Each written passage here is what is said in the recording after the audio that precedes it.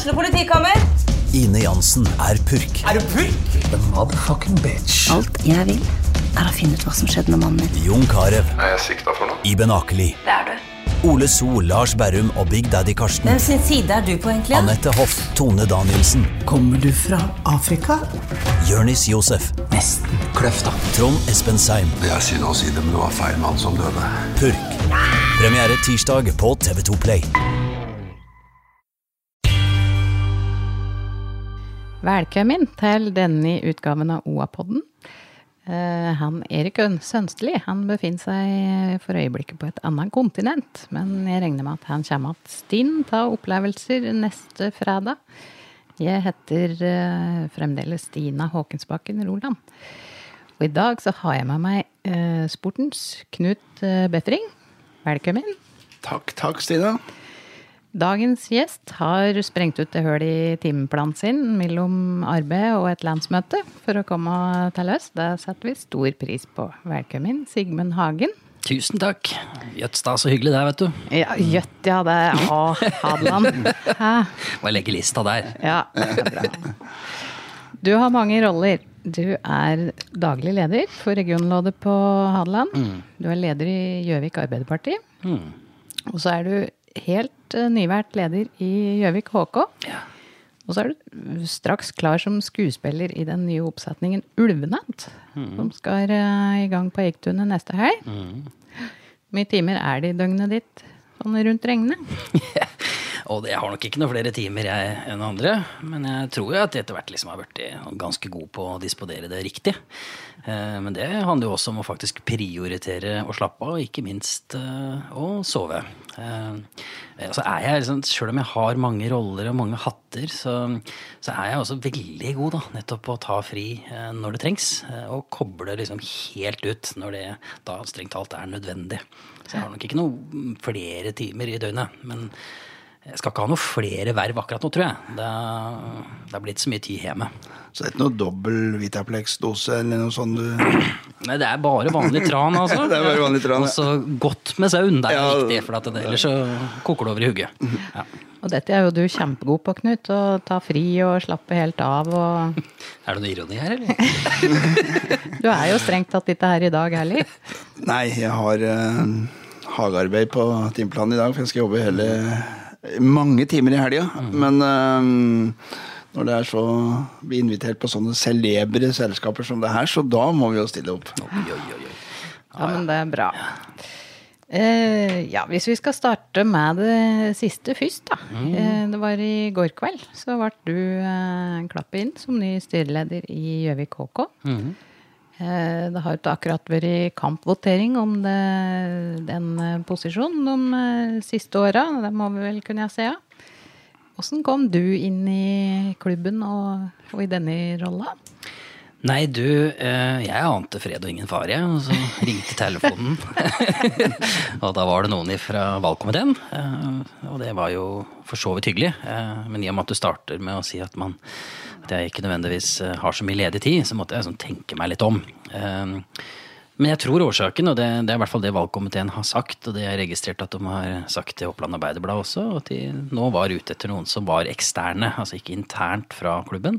Jeg har jo ikke unger selv som spiller håndball. Nærmest jeg kommer en vaksin kusine som spiller håndball her på Gjøvik. Jeg tror ikke jeg inhabil av den grunn.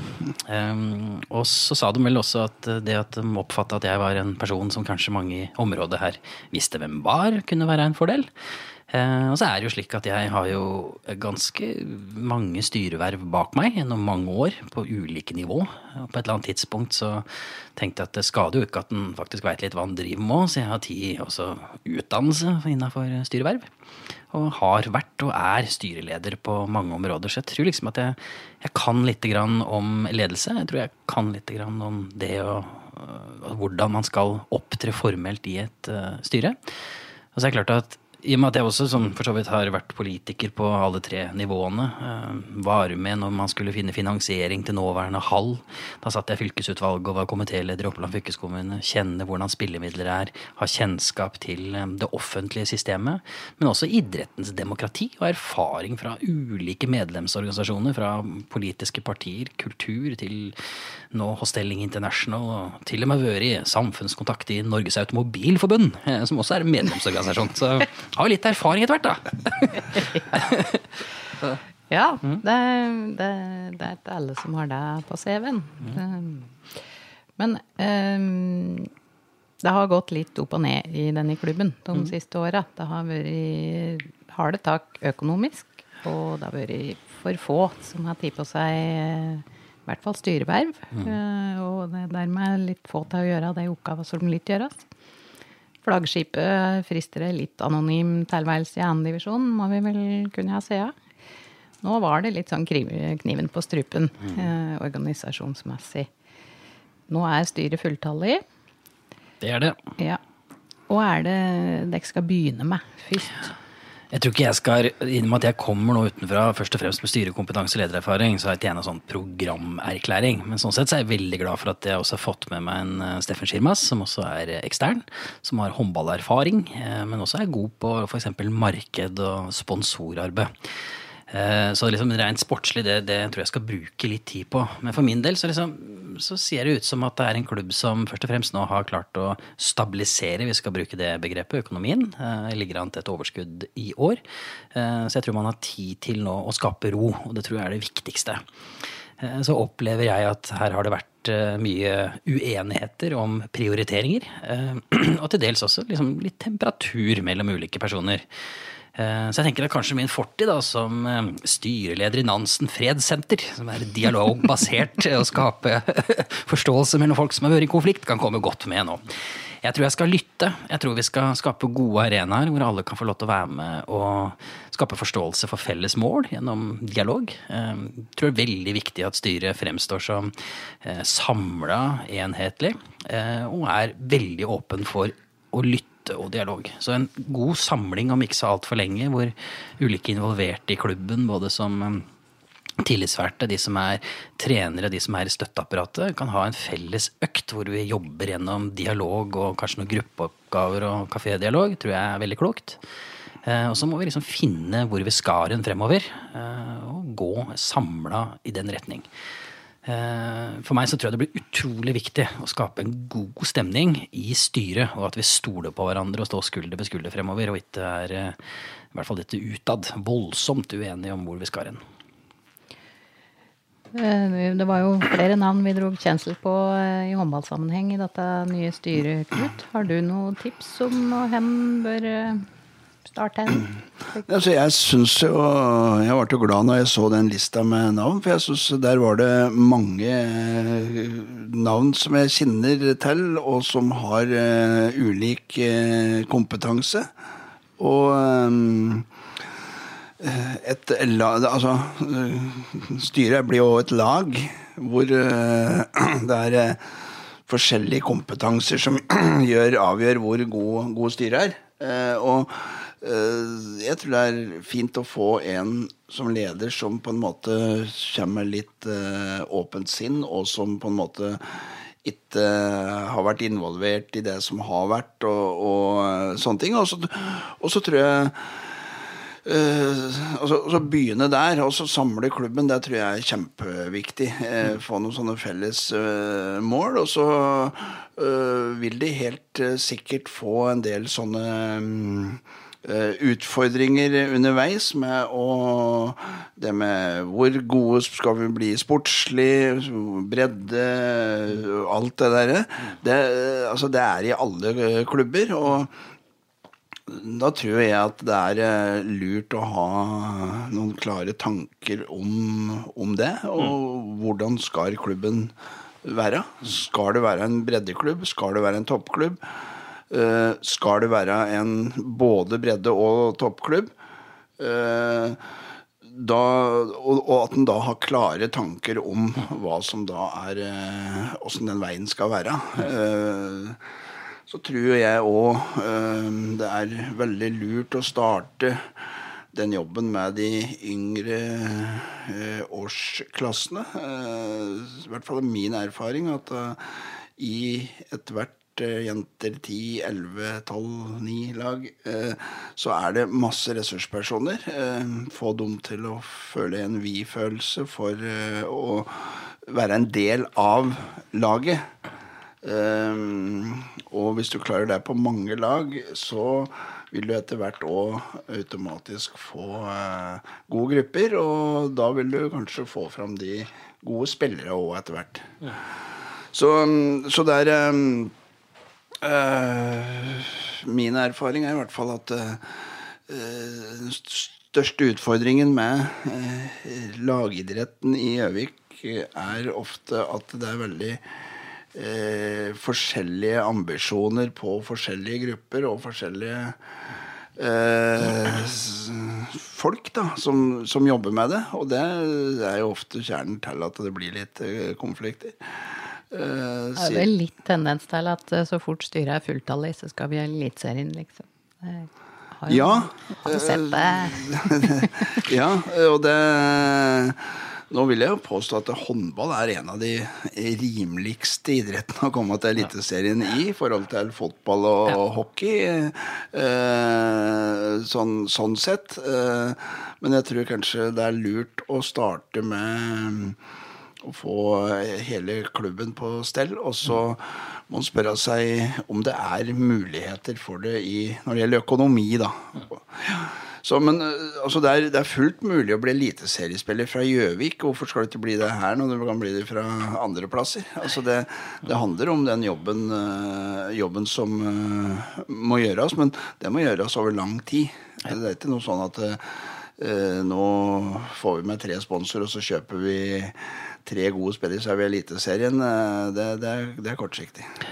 Jeg helt enig. Samtidig så det noe med Gjøvik håndballklubb jo en flaggskip da, i regionen her og i idretten. Hverken jeg eller Steffen kommer til liksom, å ha som målsetning på kort sikt, og heller ikke på mellomlangt at vi skal opp til elitedivisjon. Her altså, det viktigste nå jo å skape ro og felles forståelse for hvor man skal være og hvilken satsning som bør ligge der. Men det klart at det hadde jo vært fryktelig moro å klatre opp over etter hvert også da. Må jeg si det. Ja, men og jeg synes jo på sikt at det skal være et mål, og det fullt mulig det i håndball. Men man må liksom finne svar på hvor mye koster det. Det og har vi muligheten til å få tak i de ressursene over tid. For det koster jo litt mer enn å drive i andre divisjon.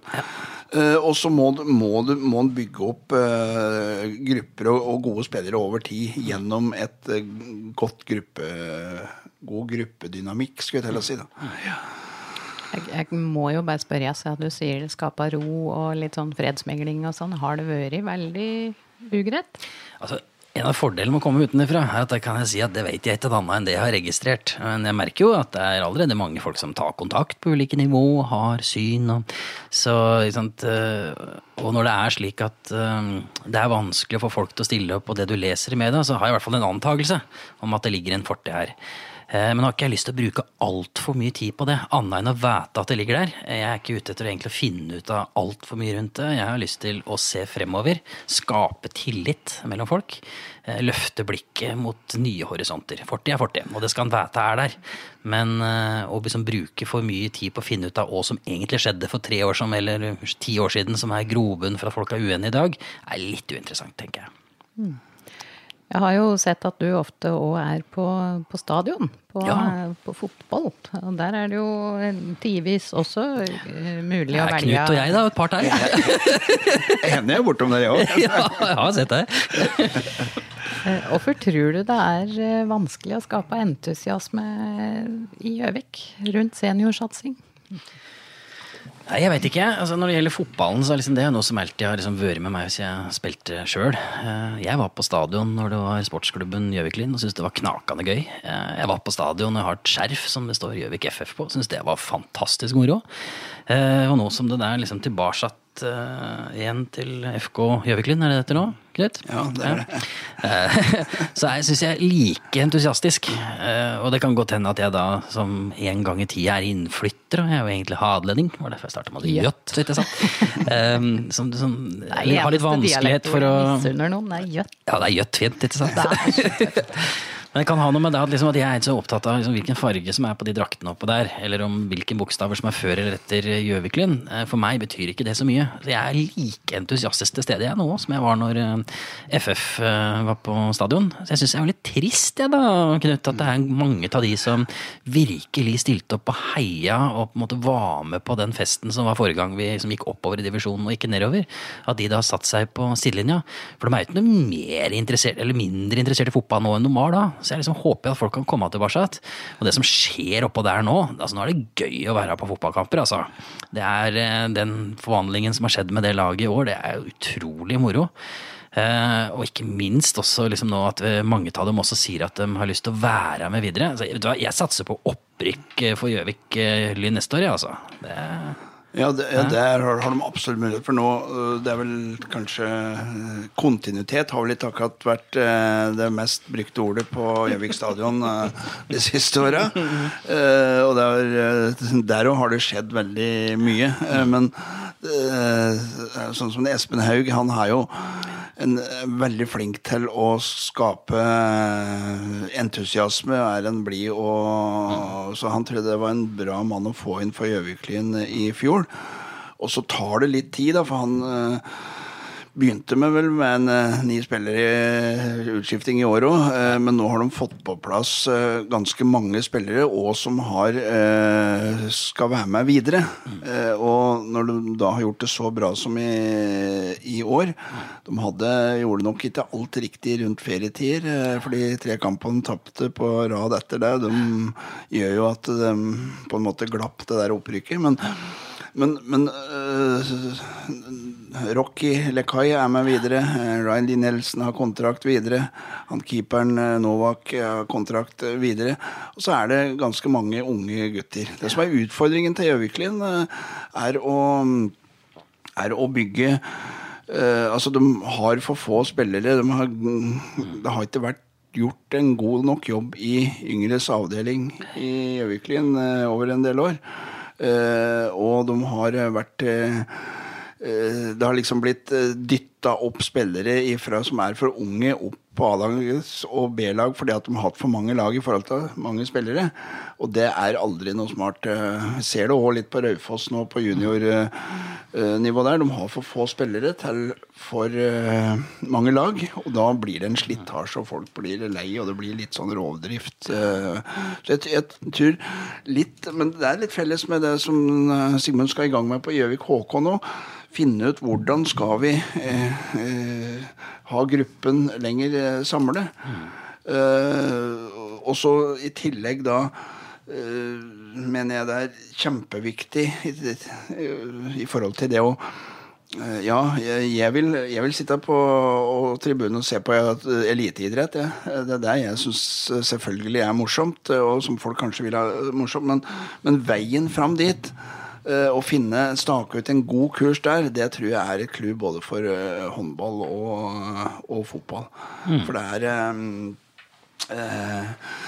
og da den veien dit, og så må man også noen ganger se tilbake på se seg litt tilbake. Altså, ja, vi skal ha fram eliteseriespillere, men hva med de verdiene som ellers i lagidretten, som jeg synes kanskje vi litt for lite flinke til å verdsette. Når jeg for en måned siden satt i Utleirahallen i Trondheim på en treningsturnering i håndball, satt i sekretariatet, jeg ganske langt på dugnad til Trondheim, men kjempemoro, det viktig. Spilte Selbu og Utleira mot hverandre, 2 andredivisjonslag i Trøndelag. Da var det 3 jenter fra Gjøvik til sammen på de laga. Altså jenter som da har studert i Trondheim, som fortsatt spiller håndball når de 20-21 år, og som har det fantastisk fint med det, og som da får Du kan flytte til en hvilken som helst by når du har vært i god utviklingsgruppe, og så har du plutselig 20 venner. Du sklir inn, du har sosial kompetanse og en godt trent kropp. Altså, de verdiene prates det veldig lite om, da. Nå er vi litt sånn utenfor det, men jeg synes liksom de verdiene blir litt for lite verdsatt i idretten, og kanskje dere som politikere, hvordan snakkes det om sånne verdier der? Altså, vi prater om elite og sånne ting, men jeg synes hvis Gjøvik KK klarer å på en gruppe på 15-14-åringer 6 år etterpå se at 10-12 av dem har fysisk godt trent, har fått sosial kompetanse og har fått de verdiene der, da mener jeg at da har idretten og en særdeles gjort en kjempeviktig jobb som bør applauderes og kanskje belønnes på en eller annen måte. Ingen som sitter når de er 35 og teller hvor mange kamper de vant. Nei, det er ikke sikkert den gjør det. Jeg vant ikke så mange, og jeg var blant dem liksom, på et eller annet tidspunkt som gikk nedover i divisjonen i fotball, for at det var nettopp kameratskap, idrettsglede, folkehelse og de tingene som var viktige for meg da. Innså at liksom, det var andre arenaer jeg skulle kanskje satse mer på enn det.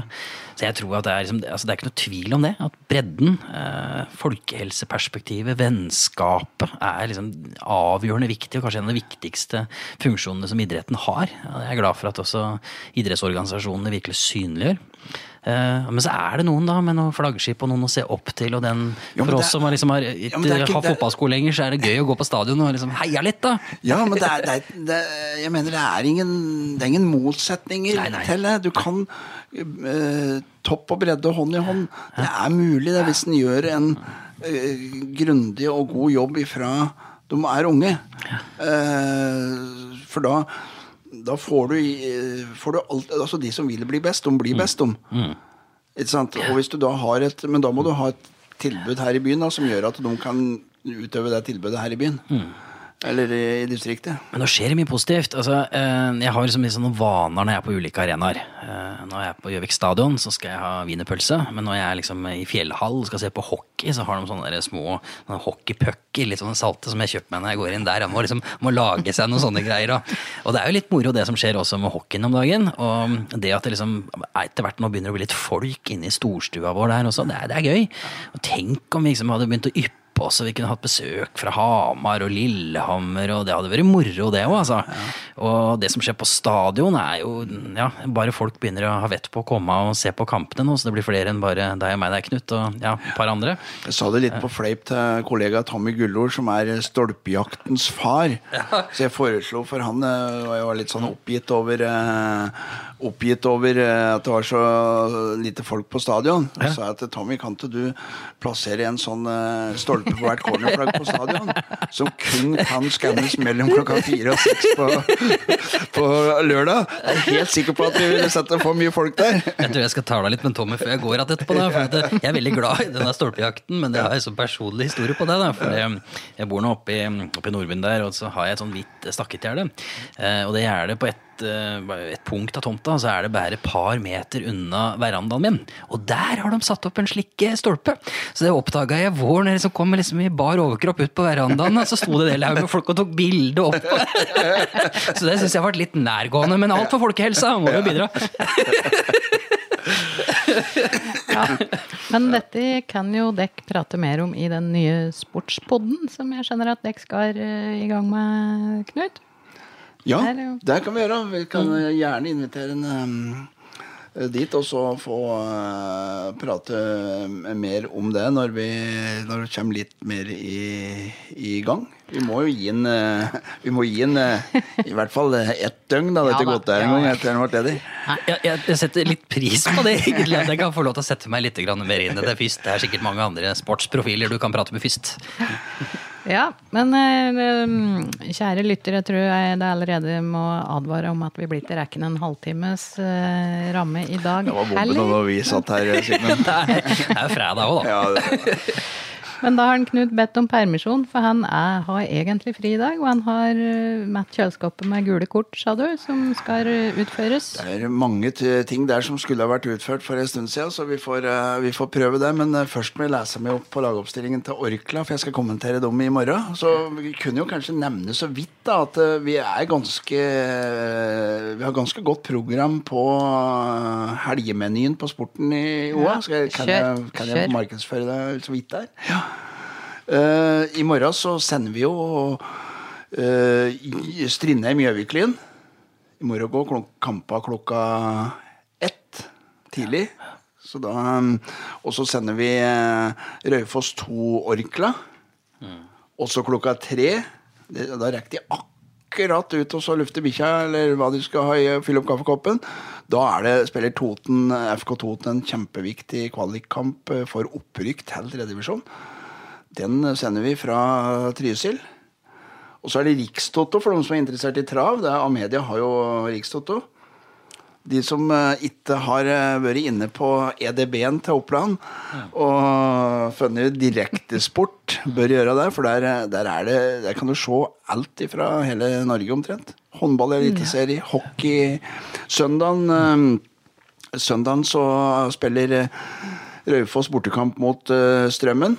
Da det bare å skru på, eller klikke deg inn på oa.no klokka 3. Da vil jeg høre forhåpentligvis brøla til Terje Solbakken I radioen, og så skal vi bedømme spillere og sette børskarakterer. Altså, det masse som skjer på sport I helgen, så her det bare å fylle opp kaffekoppen og sette seg til rette. Ja. Bare glede seg. Ja, men det bra. Supert. Da får du ha fortsatt god fridag, Knut. Takk. Ja, men det røs. Jepp. Fordi du har jo flere hatter og roller og slik, som vi var inne på. Du hadde jo til og med funnet frem. Ja, jeg har dem her, men det sånn at nå får jo ikke lyttere sett det, men ikke sant, jeg har jo med en sånn fin sportshatt, så den burde jeg jo hatt på meg nå som vi snakket om Gjøviklyn. Og så har jeg en grå sånn sixpence, som jeg kan liksom bruke når jeg daglig leder. Ja. Og så har jeg en lue da, som det står sosialist. Jeg har ikke fått kjøpt en som det står sosialdemokrat på ennå. Så kan jeg liksom bytte på litt da, utifra hva slags spørsmål du har. Varm og gode, sånn når ute og demonstrerer. Ja, det var det jeg må ha kjøpt her en gang. Ja. Da hvis vi begynner med sixpencen da. Ja. Fordi en annen stor sak for tida, som lokalt, det nye veger som har kommet med noe innspill til rullering til Nasjonal Transportplan. NTP, som vi liker å kalle det. De vil ha større portefølje, de vil ha større prosjekter, og de vil ha riksvei 4 fra Oslo til Mjøsbrua. Helt på topp på lista over det de ønsker seg. Det må vel være musikk I øra til en daglig leder I Hadeland? Jo, I utgangspunktet så det, og det fantastisk. Først og fremst så tenker jeg at det da en håndsrekning til alle de som over veldig mange år nå har jobbet strukturert og målrettet for å få fokus på våre viktigste infrastrukturtiltak. Og det jo Gjøvikbanen, og så det jo riksvei 4. Og det at nå Nye Veier på en måte har kommet frem til at dette en veldig interessant strekning, det betyr noe. Og det tror jeg vi skal virkelig være liksom glad for at vi har hatt foroverlente politikere, ordførere og andre politikere langs denne strekningen, som har stått skulder ved skuldre, jobbet strategisk påvirkningsarbeid overfor både departementer, Statens vegvesen, storting, regjering, partier og partiledere. Og dette har vært gjort tverrpolitisk. For det har jo en tendens til at langs disse strekningene der så jo ofte at ordfører har omtrent samme farge. Så derfor så har dette arbeidet gjennom Stor-Oslo Nord vært tverrpolitisk.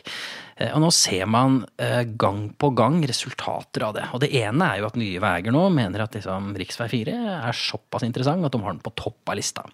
Så kan du jo si at det jo sånn, det kan jo være en ideologisk samtale rundt det, hvis det liksom sklir litt over til denne lua da. Ja. Fordi, altså, hvorvidt da, disse eventuelle investeringene kommer gjennom tradisjonelt vis I Nasjonal Transportplan som investeringer, eller om det blir en del av Nye Veiers portefølje for meg liksom så litt underordnet. Det viktigste den statusen, og at man også ser viktigheten av veien. For det har vært det har jo vært gjort noen utbedringer, men det litt sånn stykkevis og delt, og de vil jo se hele strekningen fra A til Å på en måte. Ja, og det kan jo si at det har vært noe av den offentlige debatten i Norge, at våre infrastrukturutbyggingen blir nettopp stykkevis og delt. Så skal du i tillegg da på en måte ha enighet mellom mange forskjellige forvaltningsnivåer, og du må ha lokale vedtak i kommunestyrer som harmonerer med naboens kommunestyre-tanker, som skal harmonere med fylkesmannen, og så skal du ha, fylkeskommunen mener jeg, så skal jo fylkesmannen eventuelt se om dette i tråd med diverse reguleringer, så det klart at det kan være litt vanskelig, og i så måte så jo det å se hele strekninger under ett veldig bra. Så det setter vi utrolig pris på. Det som gjør at de prioriterer denne så høyt? Fordi de ser den i sammenheng, så ser de også den store betydningen samlet sett, som har vært litt vanskelig å se hvis det kommer en ordfører her og en ordfører der, liksom, eller? Altså det at den blir sett samlet sett, det det ikke Nye Veiers fortjeneste. Det det Stor-Oslo Nord og lokalpolitikere langs banen fra Gjøvik og ha med seg både Land og Toten over Hadelandsbygden og inn til Nittedal, som systematisk gjennom mange år har jobbet for å få fram det poenget. Nå har jeg så på LinkedIn her når jeg vinner og skulle legge inn et nytt styreverv i stad, at jeg har vært i jobben nå i 5 år og 9 måneder. Og det betyr at i 5 år og 9 måneder så har vi hatt en ansatt som har jobbet med dette. Han som var min forgjenger da, som daværende regionkoordinator på Hadeland, var jo liksom den første prosjektlederen i Stor-Oslo Nord. Så det betyr at nå i 6 år så har vi liksom jobbet målrettet. Og så har vi heller ikke hatt tid til at staten skal skjønne dette her, så vi har jo kostet selv utredninger som legger seg helt opp til det som det statlige planverket. Så når staten skjønner viktigheten, så har vi allerede ferdige gode argumenter. Og underveis så har vi også snudd hele måten å jobbe på. I starten så var det nok mest byråkrater og politikere, men nå i de senere årene så har vi jo vridd mer over til at næringslivet også har en vesentlig del av innsatsen, og som med oss for å argumentere. Så Nye Veier har egentlig bare fått servert all argumentasjon på et sølvfat fra dyktige foroverlente tverrpolitiske politikere fra Vest-Oppland. Skikkelig gode de på lobbyarbeid. Det var sixpence-hatten, ja. Ja, men det klart, Raufoss-industrien alene jo en veldig, veldig tung aktør, og de leverer veldig mye av sine 32 000 vogntog til eksport. Når de legger tyngde bak, så blir det kanskje hørt. Men på Vestre Toten så det jo en debatt nå om riksvei 4, og hvordan den bør hanteres gjennom kommunen. Senterpartiet veldig for at de skal hente frem at de tankene som var til kommunedelplan, og få flytt traseen til andre siden av Einafjorden. At de må forte seg nå før dette blir eventuelt da prioritert fra departementet. Hva tenker du om det? Nei, altså, man skal jo være forsiktig, kanskje da, for nå kan jeg vel sikkert ha på opp til flere hatter her. Men jeg tror dette handler egentlig bare om at det viktig at også de nye politikere i Vestre Toten får en del informasjon. For jeg tror det ingen som uenig i at den strekningen som går på vestsida til Einafjorden og over Skauen og ned til Hadeland, på lang sikt den absolutt beste traseen. Og det sier jo også fagetatene selv. Men så det noe med prioriteringer. Og alle som liksom operativt aktive i Stor-Oslo Nord jo enige om at nå haster det mest helt sør, altså løse de trafikale utfordringene som ut av Oslo, både på vei og bane, og så haster det minst like mye også for Raufoss-industrien, for Vestre Toten, å få gode løsninger fra, skal vi si, Hunndalen eller Raufoss da, utenom Gjøvik sentrum og til Mjøsbrua. Så det liksom de to tingene som liksom det viktigste nå, både på vei og bane. Så det man egentlig snakker om da, når den andre strekningen, og det jo såpass enkelt at du teller årsdøgnstrafikk, altså mye kjøretøy som faktisk på veien, så det kanskje noen andre trafikkutbedringer som vi jobber for akkurat nå. Men altså i dette arbeidet så sier vi jo at vi har evighetens perspektiv. Så selvfølgelig så håper jo jeg at jeg en eller annen gang kan kjøre Nyvägen på vestsida til Einafjorden og over ved Åskjønn og ned til Hagen. Det hadde vært gjøttstas. Gjøttstas, jeg skulle telle å si det. Ja. Nei, men dette blir jo spennende, men nå det vel departementet da, først og fremst. Det vel ikke helt ueffent å tenke seg at noen har pratet sammen i departementet, som vel generalforsamlinga strengt tatt i Nye Väger, før de kom med den i ønskelista. Ja, det blir veldig spennende å se. Så nå går vi inn i en helt ny fase med påvirkning fremover mot Nasjonal transportplan. Men her det både en kommunikasjonsplan, og det allerede påtenkt hvordan dette skal gjøres, så ikke noe tilfeldig. Nei. Det bør være noen møter som avtalt. Ja, så har vi jo en prosjektleder nå også som veldig dedikert til dette. Jarle Snekkestad. Ja, men vi venter i spenning. Det i hvert fall, det skjer noe. Hvis vi skal gå til luva da, politikerhatten. Biri kan få 100 nye arbeidsplasser. Gausdal landhandleri redd for å bli bygd inne, rett og slett, av E6-utbygginga på Lillehammer, og ser etter andre mulige tomter til hovedlageret sitt. Nå spør jeg lederen av Gjøvik Arbeiderparti. Når slike åpenbare muligheter dukker opp, det noe dekk politikere kan gjøre for å prøve å tippe denne vektskåla i Gjøviks retning?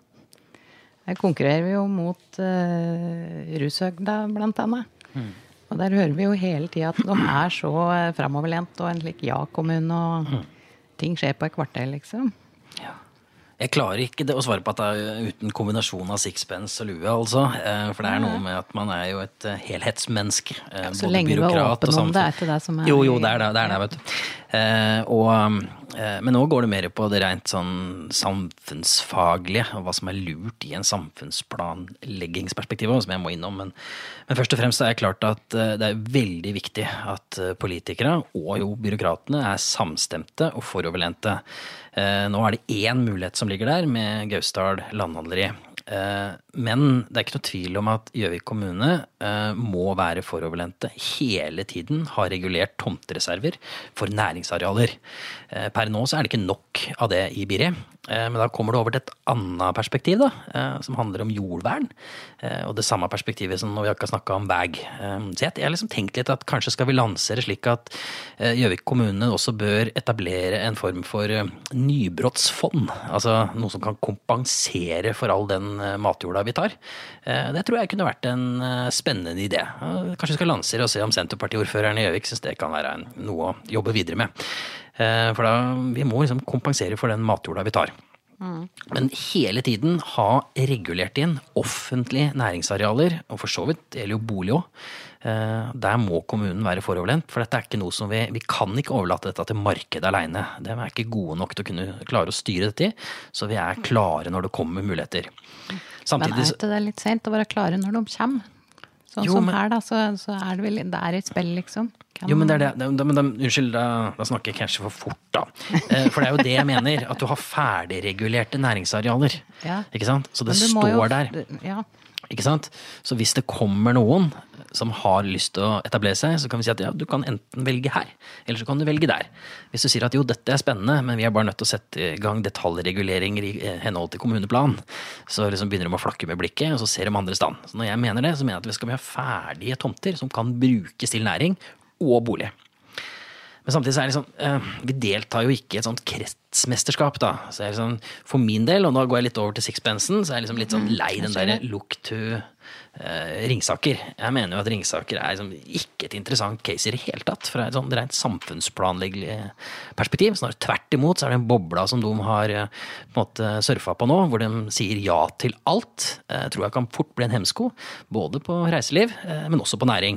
Det såpass enkelt at det der big box-konseptet, som alle liksom ser på Ringsaker, det sånn fine, svære, digre, firkanta bygg, det jo et konsept som for lengst borte i USA, i Europa, til og med Danmark og Sverige, så begynner disse boksene her å stå tomme, og det andre mekanismer som regulerer næringsutvikling nå.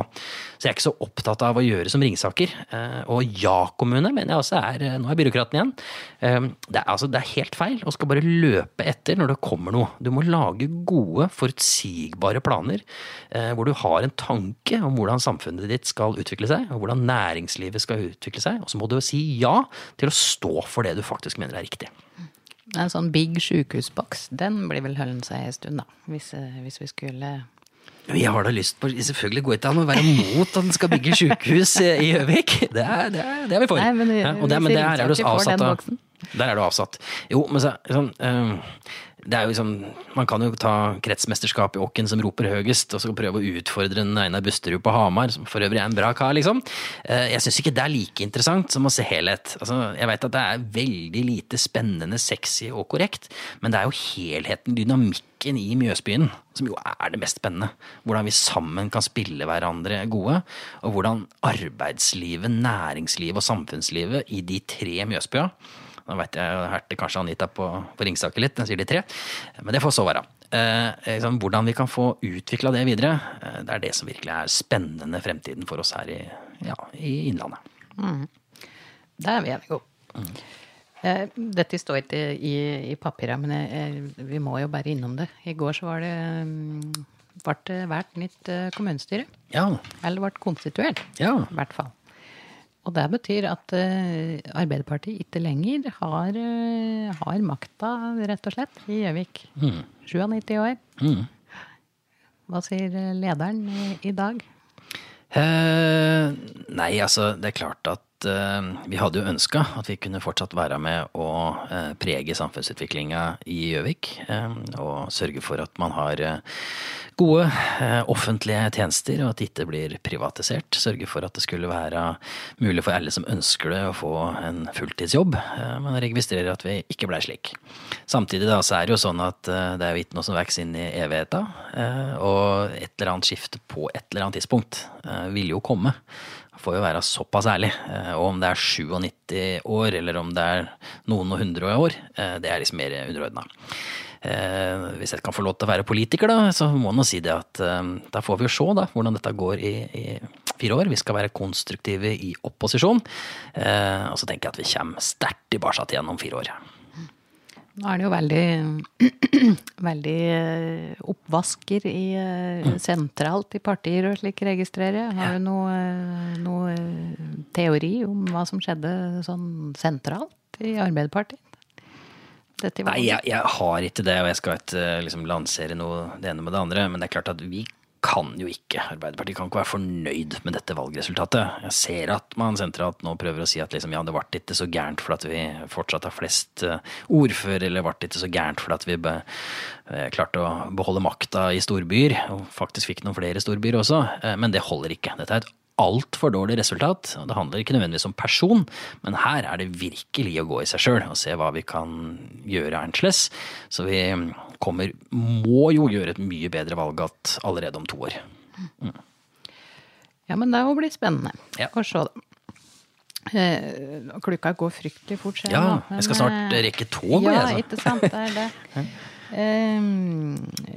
Det er snart helg, og du skal på landsmøte, var det det?